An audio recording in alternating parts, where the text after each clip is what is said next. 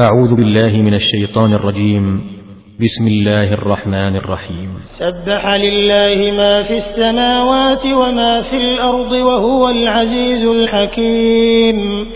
هو الذي أخرج الذين كفروا من أهل الكتاب من ديارهم لأول الحشر ما ظننتم أن يخرجوا وظنوا أنهم مانعتهم حصونهم من الله فأتاهم الله من حيث لم يحتسبوا وقذف في قلوبهم الرعب يخربون بيوتهم بأيديهم وأيدي المؤمنين فاعتبروا يا أولي الأبصار. ولولا أن كتب الله عليهم الجلاء لعذبهم في الدنيا ولهم في الآخرة عذاب النار ذلك بأنهم شاقوا الله ورسوله ومن يشاق الله فإن الله شديد العقاب. ما قطعتم من لينة أو تركتموها قائمة على أصولها فبإذن الله وليخزي الفاسقين. وما أفاء الله على رسوله منهم فما أوجفتم عليه من خيل ولا ركاب ولكن الله يسلط رسله على من يشاء والله على كل شيء قدير. ما أفاء الله على رسوله من أهل القرى فلله وللرسول ولذي القربى واليتامى والمساكين وابن السبيل كي لا يكون دولة بين الأغنياء منكم. وما آتاكم الرسول فخذوه وما نهاكم عنه فانتهوا واتقوا الله إن الله شديد العقاب.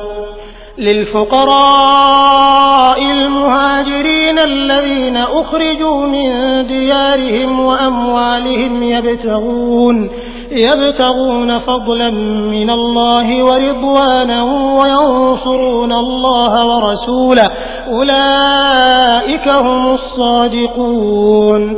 والذين تبوأوا الدار والإيمان من قبلهم يحبون من هاجر إليهم ولا يجدون في صدورهم حاجة مما أوتوا ويؤثرون على أنفسهم ولو كان بهم خصاصة ومن يوق شح نفسه فأولئك هم المفلحون.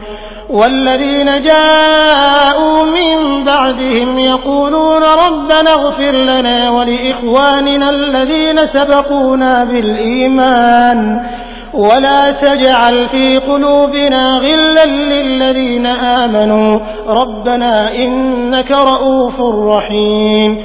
ألم تر إلى الذين نافقوا يقولون لإخوانهم الذين كفروا من أهل الكتاب لئن أخرجتم لنخرجن معكم ولا نطيع فيكم أحدا أبدا وإن قوتلتم لننصرنكم والله يشهد إنهم لكاذبون. لئن أخرجوا لا يخرجون معهم ولئن قوتلوا لا ينصرونهم ولئن نصروهم ليولن الأدبار ثم لا ينصرون. لأنتم أشد رهبة في صدورهم من الله ذلك بأنهم قوم لا يفقهون.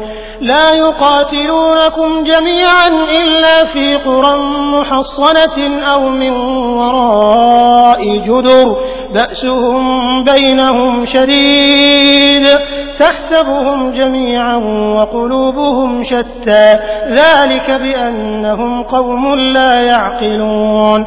كمثل الذين من قبلهم قريبا ذاقوا وبال أمرهم ولهم عذاب أليم. كمثل الشيطان إذ قال للإنسان اكفر فلما كفر قال إني بريء منك إني أخاف الله رب العالمين فكان عاقبتهما أنهما في النار خالدين فيها وذلك جزاء الظالمين يا أيها الذين آمنوا اتقوا الله ولتنظر نفس ما قدمت لغد واتقوا الله إن الله خبير بما تعملون ولا تكونوا كالذين نسوا الله فأنساهم أنفسهم أولئك هم الفاسقون لا يستوي أصحاب النار وأصحاب الجنة أصحاب الجنة هم الفائزون لو أنزلنا هذا القرآن على جبل لرأيته خاشعا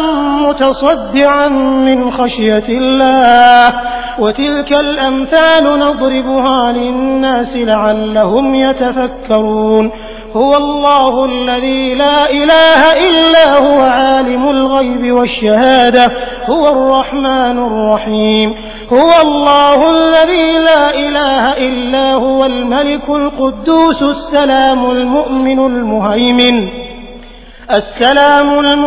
المهيمن العزيز الجبار المتكبر سبحان الله عما يشركون هو الله الخالق البارئ المصور له الأسماء الحسنى يسبح له ما في السماوات والأرض وهو العزيز الحكيم